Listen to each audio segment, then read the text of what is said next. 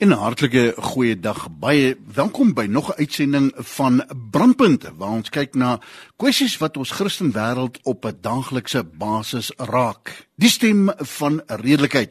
Vir ons gesprek wil ons die aandag vestig op die Bela Wetsontwerp en die ernstige bekommernisse wat dit vir ouers en gemeenskappe in Suid-Afrika inhou. Die wetsontwerp met 56 klousules beoog om die skolewet te wysig en het 'n aansienlike impak op die opvoeding van alle kinders in Suid-Afrika. Ons fokus veral op 'n klousules wat ouers se mag en inspraak oor hulle kinders se opvoeding dan beperk. Dit sluit in die bepalinge rakende toelatingsbeleide, taalbeleide, tuisonderrig, verpligting van graad R, die verkoop van alkohol vir fondsinsameling en die mag van die minister om regulasies te maak. Bly gerus ingeskakel terwyl ons gesels dan met die adjunk hoofuitvoerende bestuurder van FETSAS, Johanay van der Merwe, waar sy hulle hart ook met ons deel. Deur hierdie program pleit ons dan vir ouers se reg om die finale sê te hê oor hulle kinders se opvoeding in Suid-Afrika en vra ons dat jy, ons luisteraar, ook jou stem hoorbaar sal maak. Moenie weggaan nie, ons is terug met ons respondent Johanay van der Merwe terug net hierna. Ek het die groot voorreg om te kan gesels dan met Johanay van der Merwe daar in Bloemfontein. Sy sit weliswaar by 'n lughawe op die oomblik, maar spesiaal tyd afgestaan om met ons hier by Radio Kansel te kan gesels. Die adjunk uitvoerende hoof dan van FETSAS. Johanay, hartlik goeiedag, baie welkom. Net so 'n neutedop jou agtergrond en jou betrokkenheid dan by FETSAS. Hoe het jy daar betrokke geraak en wat doen julle? Ja, ek moet sê, ek is hier in Pretoria, ek moes net kom voel het of is dit by julle ook so koud soos in Bloemfontein. Maar my betrokkenheid by FETSAS, ek is die adjunk uitvoerende hoof en ek is ook die hoof van FETSAS se regsdienste en ek het nou al die voorreg om so 9 jaar betrokke te wees in die onderwysreg en ja, dit is vir my ook 'n groot voorreg om vanoggend so 'n bietjie saam te gesels. Wel, ons wil graag met jou gesels oor die Bela Bill, die politieke partye wat baie uitsprake maak op sosiale media oor die Bela Bill op die oomblik soos wat hy tans staan en die hele Suid-Afrika vol op sosiale media word daar uitgeroep ten hemele, kinders behoort aan hulle ouers, nie aan die regering nie en ouers moet altyd die finale sê oor hulle kinders se opvoeding. Daar is 'n paar klousules in hierdie 56 klousules van die Bela Wetsontwerp waaroor die ouers baie bekommerd is en wat 'n beduidende impak dan sal hê op die opvoeding van kinders in Suid-Afrika. Ek wil graag net met jou oor 'n paar dan van hierdie klousules praat en hoor hoe voel julle as FETSAS daaroor. Een van die klousules praat oor die toelatingsbeleid. Hoe voel julle oor hierdie toelatingsbeleid klousule wat in hierdie Bela Bill is? Wynand, daar's twee goedjies in die toelatingsbeleid wat ek dink wel noemenswaardig is waaroor ouers bekommerd moet wees. Die eerste is die feit dat die toelatingsbeleid by die HOD ingedien moet word vir goedkeuring. Nou, ons weet ons het 23.000, so byna 23.000 openbare skole in Suid-Afrika. Nou, ou kan eenvoudig nie sien hoe die HOD van die onderwysdepartement die kapasiteit gaan hê om deur 23.000 skole se toelatingsbeleide te werk en na te gaan of dit volgens hom en of haar in orde is nie. En dan die tweede ding, en ek dink dis waaroor ouers na goeie reg bekommerd moet wees. En dit is die feit dat die departementshoof dan nou wil voorskryf wat die toelatingsbeleid behoort te bepaal en waar skole dan nou wysigings aan toelatingsbeleide uiteindelik moet aanbring. Jy weet, ons het weggebeweeg van bestel waar die staat alles sê en alles voorskryf, na bestel toe waar ons die beheer van skole in ouers setel, waar ouers die goeie reg moet hê om te besluit wat die belang van die gemeenskap sal dien, wat die belang van hulle eie kinders sal dien en uiteindelik dan nou die swaarste gewig moet dra omtrent wat die toelatings in jou gemeenskap behoort te wees. Jy weet, die voorgestelde wetsontwerp sê pertinent dat die HOD die finale seggenskap sal hê oor die toelating van leerders by 'n spesifieke skool. En ek weet ouers is, jy weet, ons is regtig voorstanders daarvoor dat die beheer van skole behoort en ouers behoort in die gemeenskap te setel. Ons wil regtig keer dat ons weer terug beweeg na 'n onderwysbestel waar die staat sê het oor alles en die magte van beheerliggame weer beperk word en ouers uiteindelik maar net moet invul by wat die staat sê en nie self kan besluit wat die beste belang van hulle eie kinders is nie. Jonay, hierdie dan klousule 4 oor die toelatingsbeleide daar. Baie dankie dat jy jou hart met ons gedeel het omtrent dit of as spreekbuis dan van FETSAS. Wel, ek en jy praat nou Afrikaans met mekaar, maar Afrikaans is seker die derde meeste wyd verspreide taal in Suid-Afrika. 'n Moedertaal vir ongeveer 8 miljoen mense, hoofsaaklik dan seker bruin, wit, Indies, Asiaties, swart gemeenskappe en dis meer. En in klousule 5 is daar ook uitsprake oor die taalbeleid. Wat is julle bekommernis daar?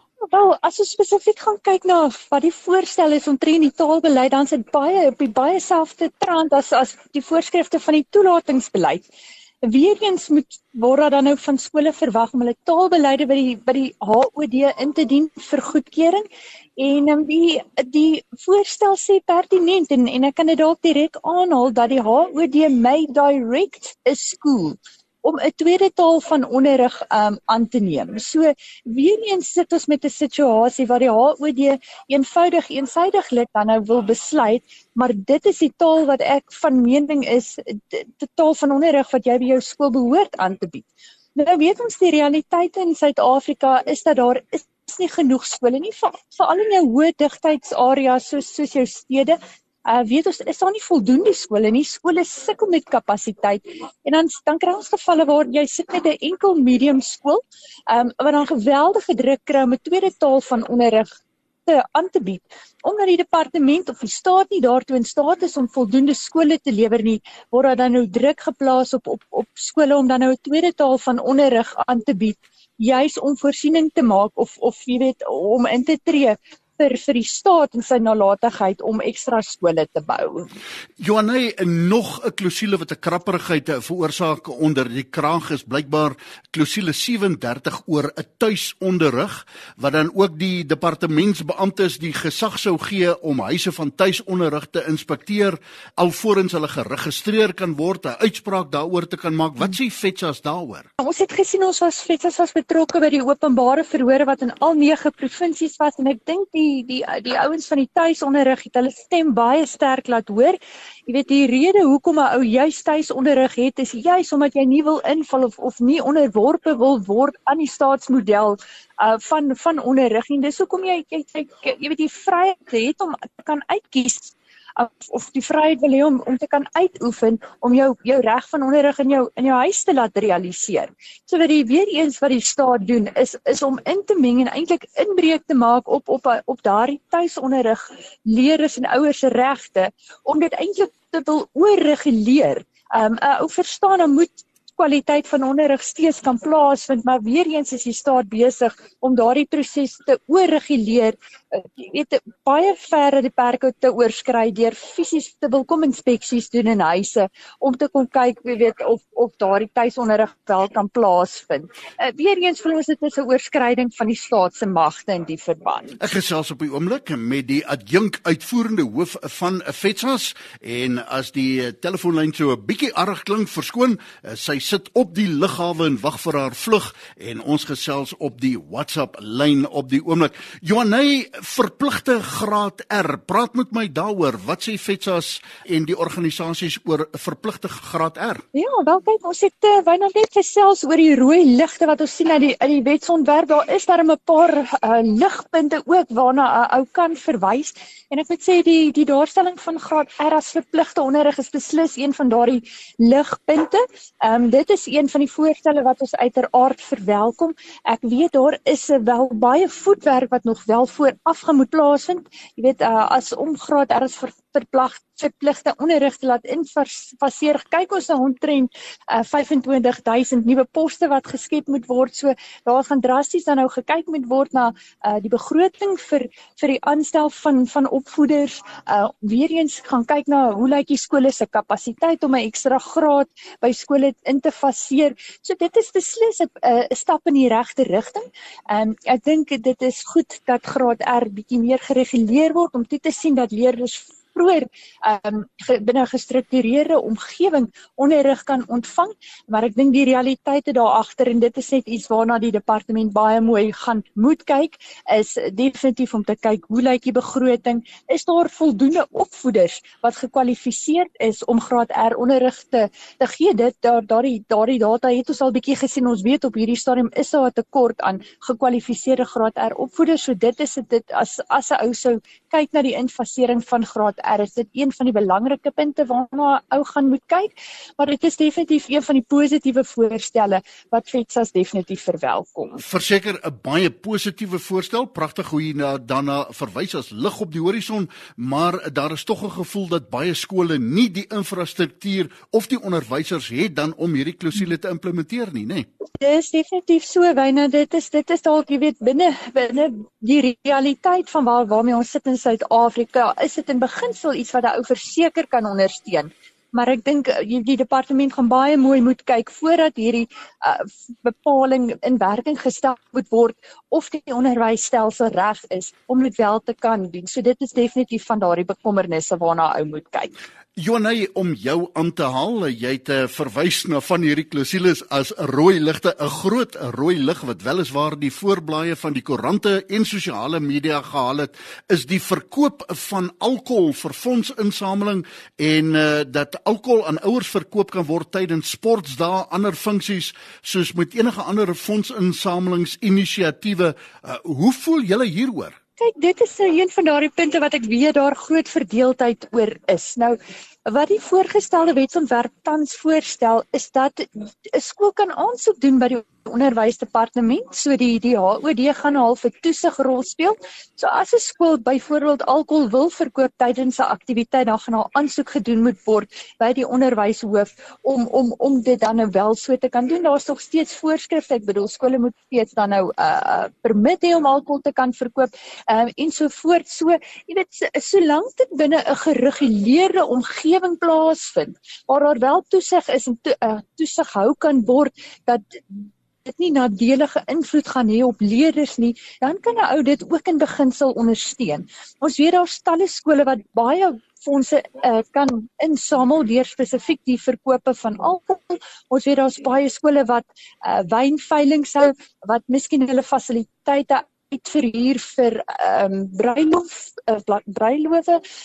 So ek weet daar word dan nou altyd alkohol verkoop en bedien. So mits dit binne 'n behoorlik gereguleerde omgewing kan plaasvind, sou dit verseker tot die voordeel van skole wees, maar 'n ou weet ook en 'n ou besef ook die realiteit dat daar in baie skole nie die kapasiteit is om dit behoorlik te reguleer nie, en dan kan dit tot nadeel spreek. So dit het sy voor en sy nadele, maar tot die mate wat dit wel gereguleer verkoop kan word, weet 'n ou dat skole groot finansiële baat daaruit kan vind. Hier is 'n gevoel die minister maak die regulasies en tog word die minister die regulerende gesag gegee om wette te maak wat die provinsies en die skole dan kan dwing om te voldoen ten einde dan kwaliteitsonderrig te verseker, maar daar's 'n gevoel by ouers en by Suid-Afrikaners dat die werklike kwessies in ons skoolstelsel nie aangespreek word soos lees met begrip, die uitwissing van gatgrond toilette, die bou van biblioteke, laboratoriums, die uitval van leerders en kwaliteit onderrig, en dat die Bela Wetsontwerp eintlik maar net 'n rookskerm is om hierdie goed te verbloem. Hoe voel julle daaroor? Kyk, ek dink die realiteit is daar is baie groter probleme in Suid-Afrika en spesifiek ons onderwys. Ons het telke male al gesien hoe daar gelitigeer word teen die departement om toilette mee weg te doen. Ons het nou gesien wat die pulsuitslag is omtrent die leesvermoë van leerders. So, jy weet, daar word baie tyd en energie spandeer aan die skep van 'n nuwe wet en die skolewet, terwyl daar nog baie kleiner kwessies is wat nog nie aangespreek is nie. En Wynand, ek weet ons het elke jaar en begin van elke jaar hou die onderwysdepartement 'n groot onderwys en daar waar hierdie kwessies bespreek word, waar daar 'n bietjie gekyk word na strategieë, maar uiteindelik wanneer dit kom by die implementering daarvan, val ons nog ver te kort. En ek dink as ons 'n bietjie gaan gesels oor die aanspreek van hierdie probleme, dan moet 'n ou verseker gaan kyk na ons onderwysers. Ons weet daar is fantastiese skole met fantastiese onderwysers, maar ons sien nie daardie kwaliteit onderwysers in al die skole wat regtig kan help om hierdie uitdagings wat ons het, veral as ons kyk na die leesvermoë van kinders uiteindelik aan te spreek nie. So ek moet sê, alhoewel, jy weet dit is nodig om seker te maak dat ons bly met ons wetgewing, dat ons bly ontwikkel en dat jy weet daar is nodig vir vooruitgang. Maar ek dink ons mis partykeer die punt deurdat die staat nie regtig aandag gee aan dit wat eintlik die werklike probleme in onderwys is nie. En dit is die aanspreek van die basiese goed, soos infrastruktuur, kyk na die opleiding van ons personeel. Ons sien in baie provinsies dat daar nie eens nie voedingsskemas, soos ons nou in KwaZulu-Natal gesien het, daar lyk my dat daar vermoedelik bedrog betrokke is wat die lewering van die voedsel aan die skole waar voedingsskemas is. So dit is die klein goedjies wat 'n ou eintlik eers behoort aan te spreek, voordat 'n ou eintlik wil gaan inmeng by ons goed funksionele skole om magte daar weg te vat, terwyl die staat nog nie die basiese goedjies regtig reg aanspreek nie. Wat kan ons nou vir ouers in Suid-Afrika sê, weliswaar nie net 'n saak wat Christene raak nie, maar elke ma en pa, ongeag taal, ras of kleur en kultuur in Suid-Afrika. Wat sê ons nou vir ouers? Wat is die pad vorentoe hier vanaf nou aangaande die Bela Bill? Wat gebeur volgende? Wel, ek dink ek kan ook eers net baie dankie sê vir alle ouers wat wel betrokke was en deelgeneem het aan die openbare verhore. Ek dink die belangrikste wat 'n ouer kon doen tot op hede was om sy of haar stem te laat hoor en ons was ons betrokke by elke van die 9 provinsiese openbare verhore en dit was lekker om te sien hoe ouers hulle stemme laat hoor. So van hier af vorentoe, as ons kyk na die Bela Wetsontwerp, weet ons die parlement moet nou besin oor alles wat tydens hierdie openbare verhore en daar is nou 2 kamers binne die parlement wat nou sal gaan oorweeg en besluit of die Bela Wet goedgekeur word of verwerp gaan word. En ek moet dalk daarmee saam ook net vir die luisteraars uitlig, ons moet onthou dat volgende jaar is 'n verkiesingsjaar, so 'n ou kan bietjie verwag dat van die besluite wat geneem word 'n politieke konnotasie aangaan hê. En ek dink dit is hoekom dit so belangrik was dat ouers hulle stemme laat hoor het, sodat as daar 'n polities gedrewe besluit word, in plaas daarvan dat daar 'n besluit geneem word in die belang van die kinders, dat 'n ou daardie stem en dit wat gesê is, later dan nou kan gebruik, sou dit nodig wees vir litigasie of om die saak na die howe toe te vat om te laat besluit. So, ons hou nou fyn dop wat die parlement verder gaan doen, maar op die stadium glo ek gaan dit hulle 'n rukkie besig hou om deur al 27 van die openbare verhore se sessies, deur al die kommentare te werk, te luister na wat die volk en wat die ouers gesê het en dan nou uiteindelik sal hulle besluit moet regverdig as ons spesifiek kyk na die goedkeur of die afkeur van die Bela Wet. Nou ja, daarmee dan ons opregte dank ook aan die adjunk uitvoerende hoof van FETSA's, Johanay van der Merwe, wat tyd afgestaan het om met ons te gesels. Weereens net 'n verskoning vir die klankkwaliteit. Sy het haar bes gedoen om 'n stil plekkie daar op die lughawe te kry en met ons te kon gesels. Ons hou ook hierdie Bela Bill dan met verwagting dop en Johanay, baie dankie ook vir die rol wat julle speel om bekommerde ouers in Suid-Afrika se hartsbekommernisse aan te spreek en dankie dat jy vandag met ons gesels het by Radio Kansel. Baie dankie Wynand, dit was 'n voorreg.